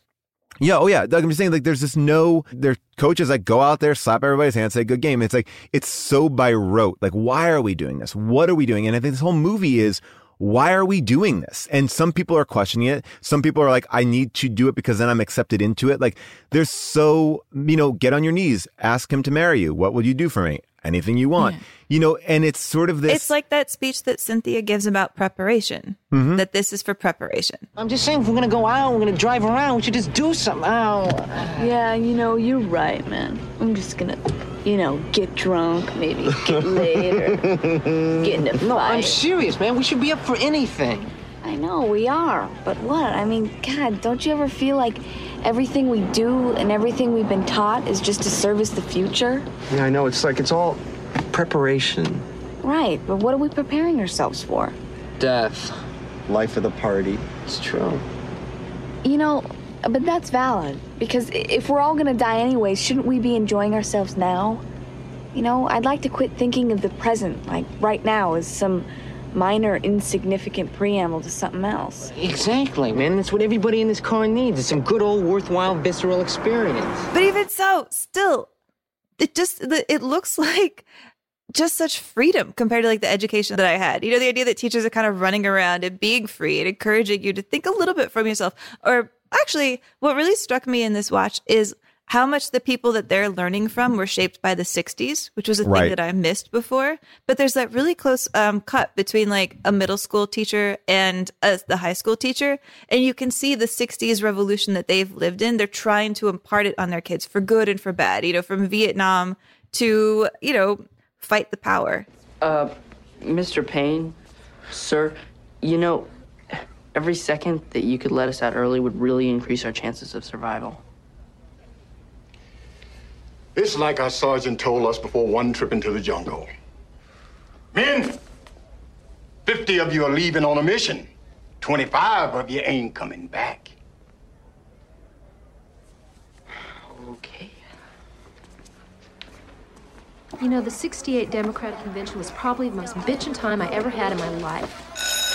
Hey guys, one more thing. Hey, this summer, when you're being inundated with all this American bicentennial 4th of July brouhaha, don't forget what you're celebrating, and that's the fact that a bunch of slave-owning, aristocratic white males didn't want to pay their taxes. Yeah! But I would also argue that the parents and the adults here are not absolute, right? They're very different. Like Wiley's mom is like, this is your get out of jail free card. And, and the coach is a jock, but he's not like, God damn it. He does make some speeches in it, but it's like from a caring point of view. Don't hang out with these stoners. The dad is like, we're not going on this vacation. We're staying home because we don't it's like there is a presence. There are different types of parents. And by the way, like there are parents that are super supportive and super disciplinary. Like I love that the mom comes out with the shotgun. It's a heightened moment, of course. I will say, like, the percentage of adults in Texas who just randomly have guns in this film is pretty high. I guess you're right. I mean, there's her with the shotgun, and then there's the guy at the gas station who's mad that they smashed his mailbox, which was a thing that actually Linklater did himself. He drove around listening all the time to ZZ Top and smashing mailboxes.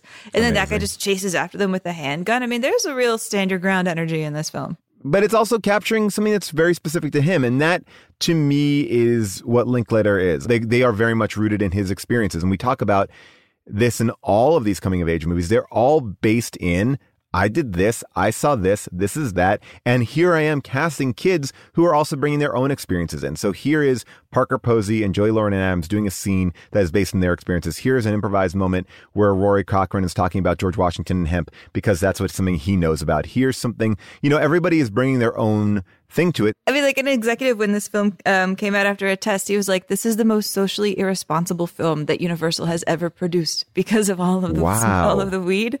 But actually, now that I'm thinking about it, like Linklater said that calling this his 70s American Graffiti would be like calling it Goodfellas, blah, blah, blah.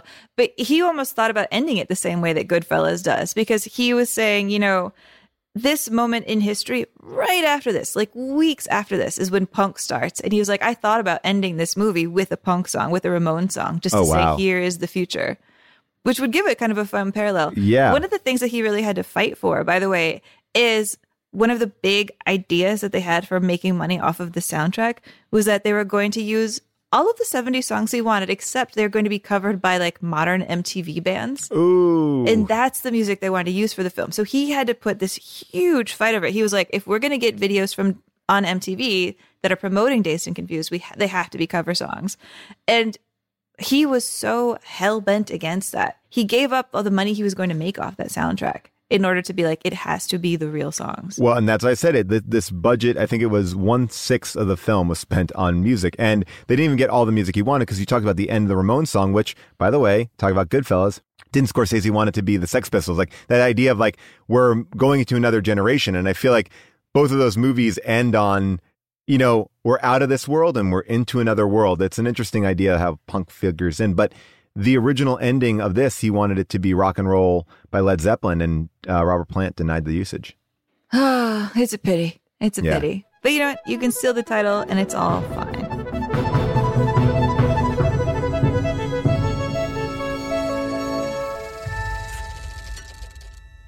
Hey, everybody. It's Rob Lowe here. If you haven't heard, I have a podcast that's called Literally with Rob Lowe.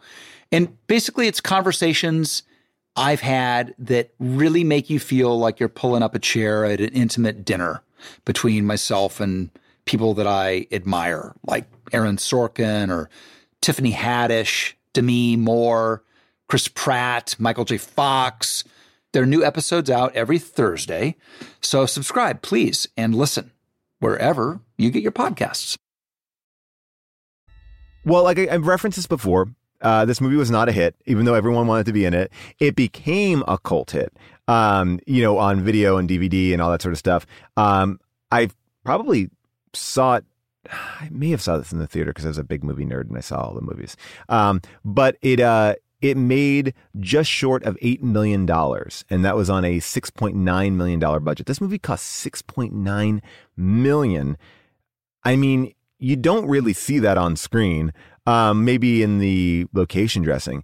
But yeah, I mean, they said even most of their clothes, because Texas was a vacuum, that they were able to get most of those like original 70s clothes just from thrift stores, that they were all just still there. Which to me, it's funny because I think the clothes look so bright and colorful. They don't look original to me. They look Delia's, especially Mia Jovovich's vests. They just look they look too perfect. So when I heard that they were actually period 70s, I was surprised. The jeans, I will believe they were period. Yeah, the beard. Yeah, and when they're pulling up the jeans with that like little what is it, like a wrench or whatever, it's so great. The zipper. I just kept thinking, how does she pee? Oh wait, I was like you don't. You just don't for the whole night. You're like then they really won't fit. Well, you can't drink that many beers. So there's no point. Wear baggy pants. That's terrible. Amy, it's fashion. It's one night. Enjoy it. But the soundtrack is something that went on to be double platinum. And that's back when like soundtracks actually did that kind of a thing. So this movie became super profitable. This movie grew. And I think like interesting comedies, you know, there's not enough stars in it to break through at this point in this time where I think people were seeing movies like Can't Hardly Wait with like Seth Green and stuff like that. This movie is kind of taking a different path, but the effect it has is ginormous on Hollywood. But you referenced earlier that people didn't necessarily, you know, they said that it was, you know, the drug use and stuff like that. People were frowning on it. How was it received critically, though? I could see critics liking it, but now I don't know. Some critics did really like it, but it actually got bad reviews, which you don't really see on Rotten Tomatoes anymore because they didn't, you know, there's a lot of them for little papers that they didn't put online at the time. Yeah. It's right before they put everything online. But yeah, when you go through and read the original reviews, they weren't that great. Like this one is from the Minneapolis Star-Tribune. It says, Dazed and Confused could just as easily be called anxious and depressing. That title would sum up most of Linklater's many young characters, as well as the lingering effects of his overloaded film. The reviewer calls it a messy yearbook set in a wilderness of drab malls and anonymous subdivisions, and says that the film is rife with bullies, sadists, and mean teen witches, and in a defiantly retrograde gesture, Linklater identifies the more sympathetic characters as the ones who smoke marijuana. The choice of whether or not to sign an anti-dope pledge becomes a critical test of character, which is not an especially inspiring moral issue. He says that the characterizations sputter and flare out as the movie skips from one hectic scene to another. There are too many pointless pranks, too many third-hand stereotypes, and too much period music. The film sinks to the level of its subject, and it seems pushy and frantic rather than funky and relaxed. You know, it's so interesting. I'm just looking, I just was Googling as you were reading that and listening to that, like what the landscape looked like. Because I kept on saying like, oh, it's up against these other movies. Like the 90s, this is a real outlier of what probably people wanted to see, because we're talking about Clueless. We love Clueless. We did our episode on Clueless. But that is a mainstream, fun, big, very much like a character piece Hollywood movie, like 10 Things I Hate About You, She's All That, Never Been Kissed, American Pie. This movie is subtle in what it's choosing. They are running in the same worlds, but I think it's telling a more smart version than any of those stories. I think it's the reason why we're not talking about American Pie in the series. It's the reason why we're not talking about Can't Hardly Wait. Those are fun movies. They're poppy movies. They're not universal. They're not gonna last the test of time because there's no there. And I don't mean that in a bad way. I think there should be a lot of movies where there's no there. It's like fun. It's like, yeah, party, hook up with a girl, get laid, whatever it is. This movie is dealing with bigger things, more relatable things, and it doesn't just feel. But I think as a reviewer in this time, you're probably looking for more of like, who's the main character? What's the thing? Why aren't they arcing? What is the, it's not like hangout movies I think are hard to judge. If you don't want to hang out with these people, then you hate it. And I do respect that Linklater took, the structure that he was doing with Slacker in a way and tried to see if he could make a studio film with that. That's an ambition that I respect a lot. And then he went on and actually created an insanely giant studio film, a School of Rock. And then that goes on and becomes musicals and TV shows and literally, I think School of Rock, like that organization even came out of the movie, or maybe the organization came first. I don't even know. Yeah, but, School of Rock is so fun, but he doesn't, I think, get like the broad indie critical darling respect until he does the Before trilogy, which he starts filming right after this. Like that's what really pushes him over the edge.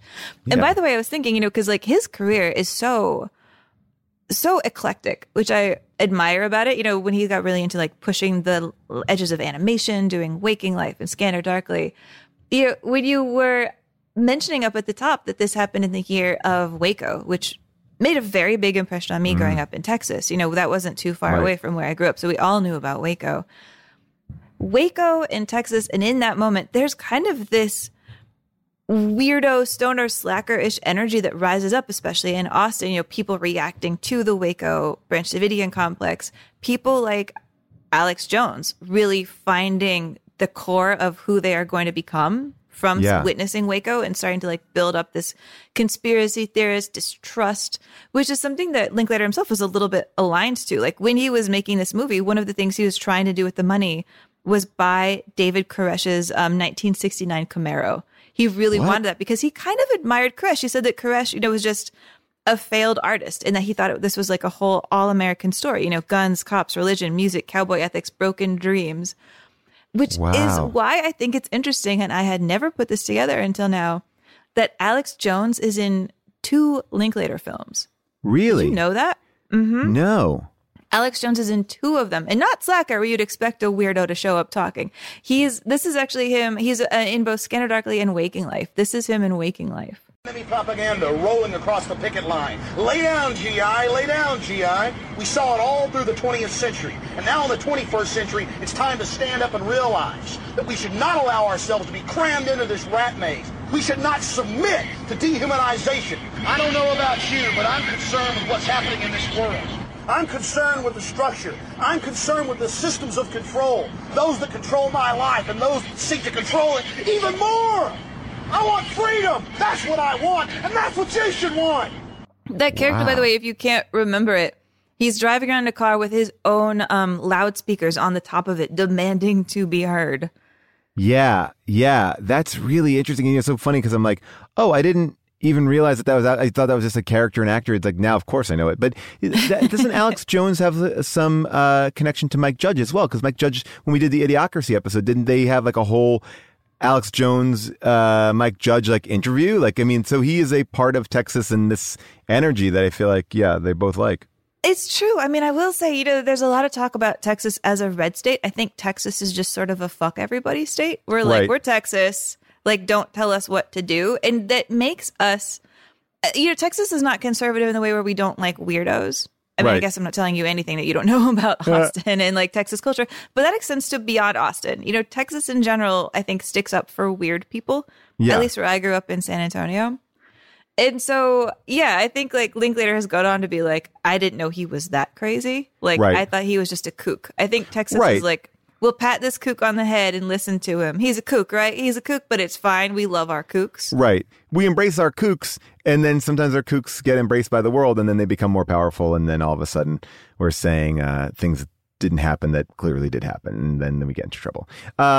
Exactly. But by the way, we don't really plug too many other podcasts on the show, but if you haven't listened to The Reply all about who actually founded QAnon, it's a really good episode. It just I like came that. out. But by the way, to end this on, I would say, a pop quiz note, Paul, as one of the biggest fans ever of Dazed and Confused, I want you to tell me how many times they say the word man. Okay. Geez. Is it more or less than the time that Wiley Wiggins scratches his nose? I'm going to say more. I'd say that man,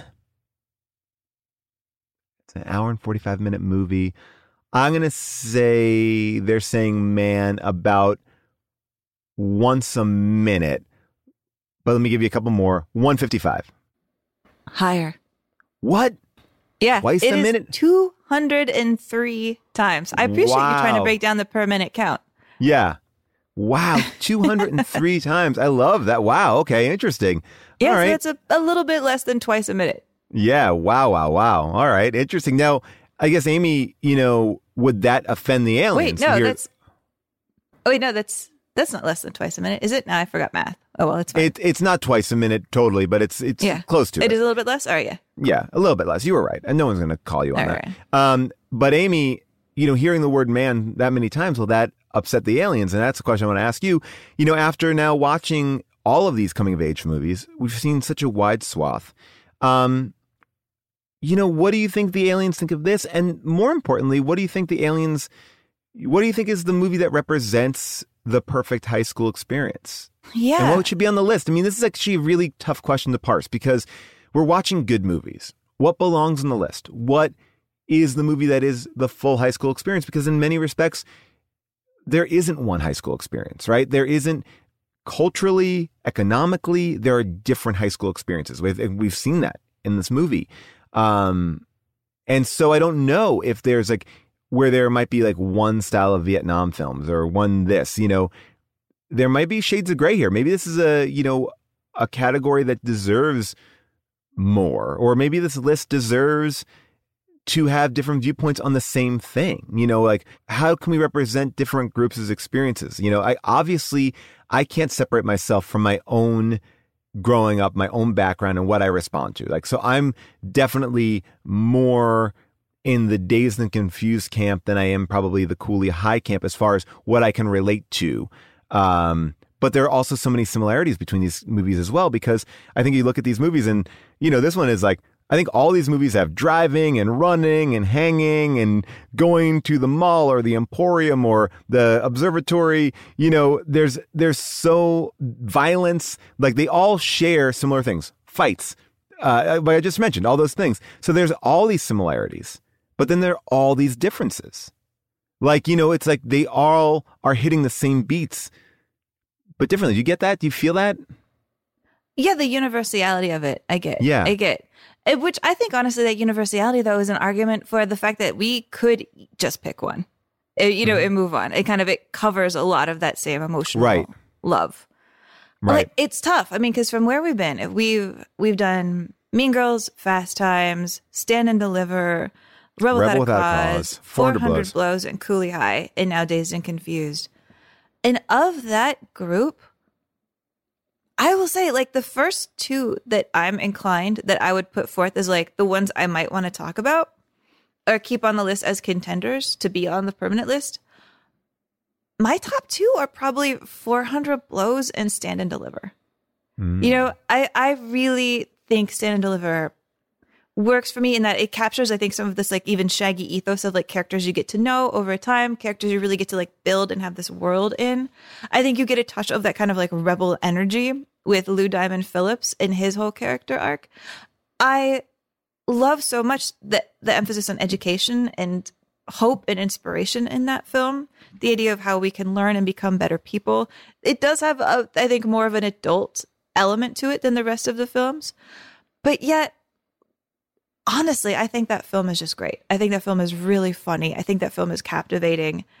I think that film could easily deserve a spot on this list. And also, I want to say, 400 Blows for really kickstarting the whole French New Wave look, for bringing together the cinema verite that we saw then spill out and become really influential in all of these films we've covered post that movie, to see the way that it like really touched on Spielberg's life. There's a really strong argument to be made for that, and for that being like the best film maybe from the French New Wave. Like that might be the one to pluck out, although there's a ton more to watch. We have to stay like a band apart. We have so many French movies that we could pull in, but those are my top two contenders. And it's interesting because I don't know if I'd say necessarily they're like the ones I would put on the most. I don't know what I would do either. I'm really wrestling with it because I will say I just watched Dazed and Confused, so I'm definitely in that mind space right now. And I think that Dazed and Confused does some things that all of these movies do. And probably because of all these movies, it does them, it can kind of take a little from here and there. 400 Blows was an amazing film. And I think if you look at the ending of 400 Blows and the ending of Dazed and Confused, there's a lot of similarities. Like running, breaking free of this society that's holding us back, right? I think that... And Cooley High. And Cooley High, yeah. And I love that that's the end for a lot of these things. I sadly think that Mean Girls is easy enough to just push over to the side, right? Like in the sense of great, funny, good, but as we've moved forward, each one of these other movies had a lot of weight. I love Mean Girls. I adore Mean Girls. Me and I too. don't think it's any slight on Mean Girls that it doesn't make the list. No, I think that Rebel Without a Cause, which is a movie that I really loved, felt to me like, while great, and I loved it, and a classic, and this is the thing that I'm having a hard time with. We need a James Dean on our list. I do believe that. I haven't seen enough James Dean, but so in that way, I want to keep it in the conversation because I think that movie transcends teen film and becomes James Dean film. And I think that's an argument to have.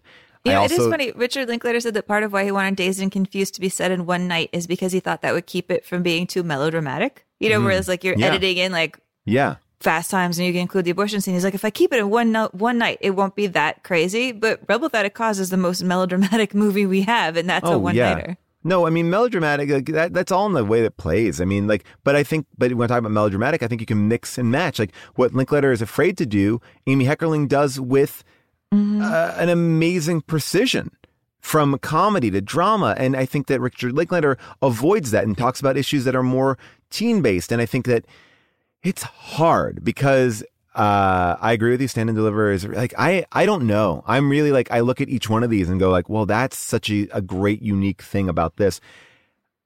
It's so much easier to be making fun of a list or to be tearing it apart than it is to, we're just saying yes and no. And now we're saying like, oh God.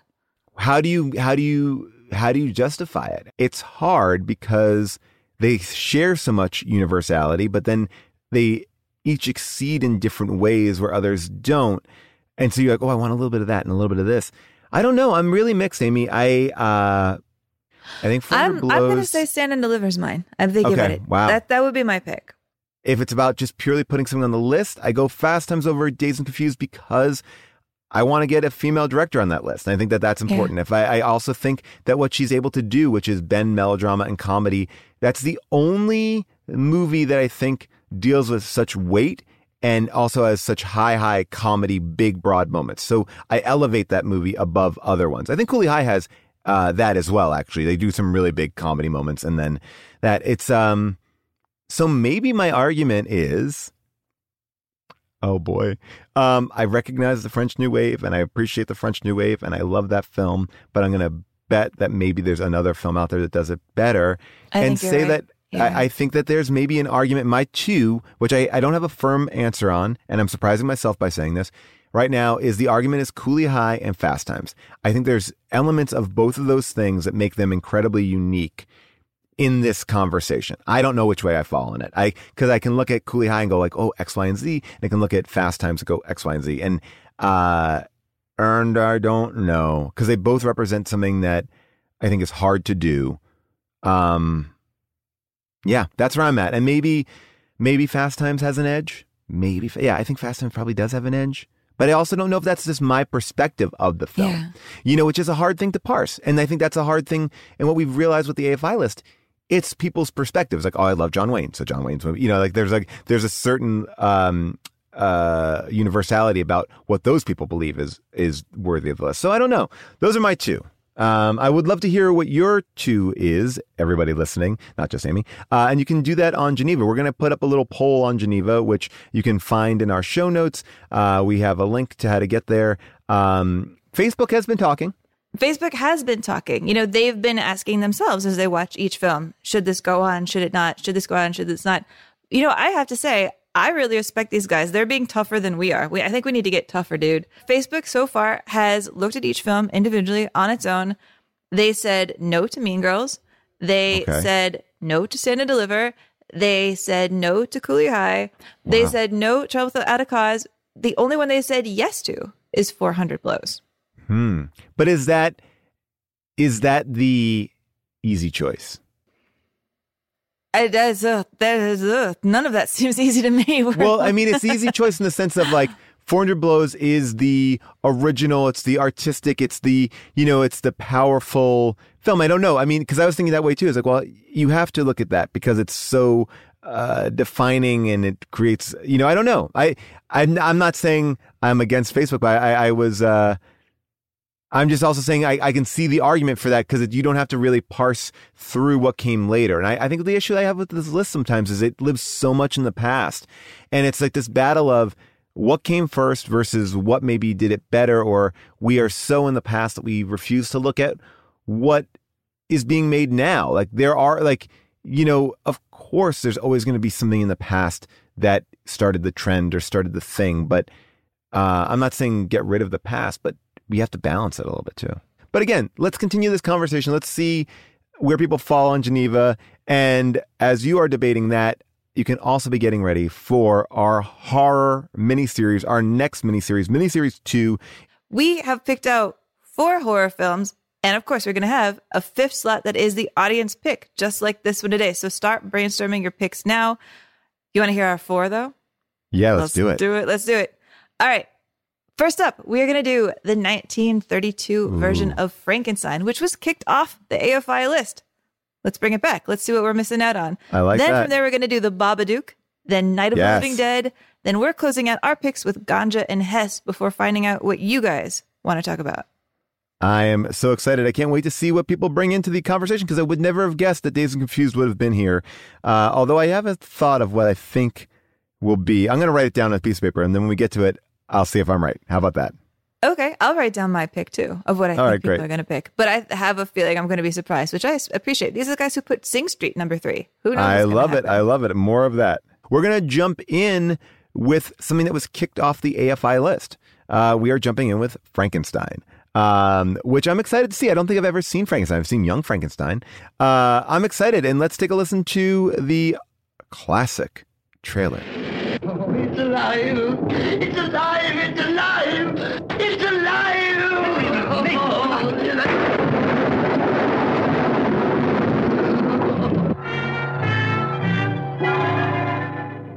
When this dead hand moves, the monster created by a man they called Mad is turned loose to strike terror into the hearts of men.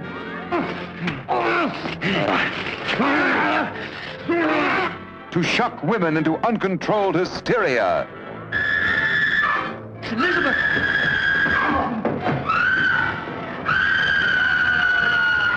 To prey upon the innocence of children.